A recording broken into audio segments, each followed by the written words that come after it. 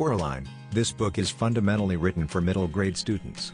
So, at no point ever had I envisioned that a book written for middle grade students can likewise creep me out. But we should never underestimate the writing style of Neil Gaiman and his storytelling capacity. He's awesome.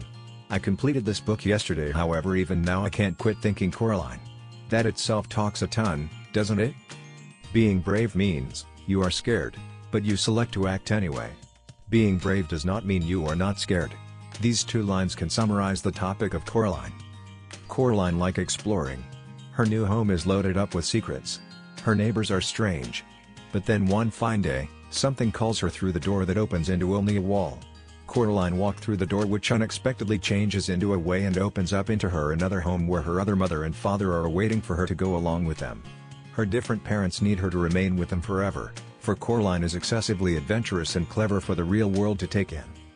Coraline discovers things off-putting and chooses to wander once again into the reality where she initially has a place. Things get disturbed when she discovers her own parents missing.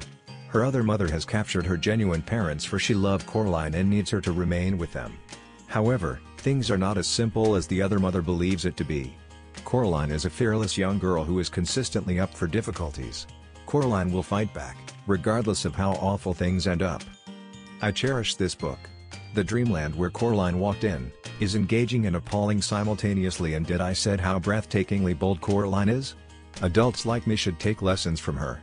If at any time there is one fictional character whom I will choose to be my closest companion, it would be Coraline.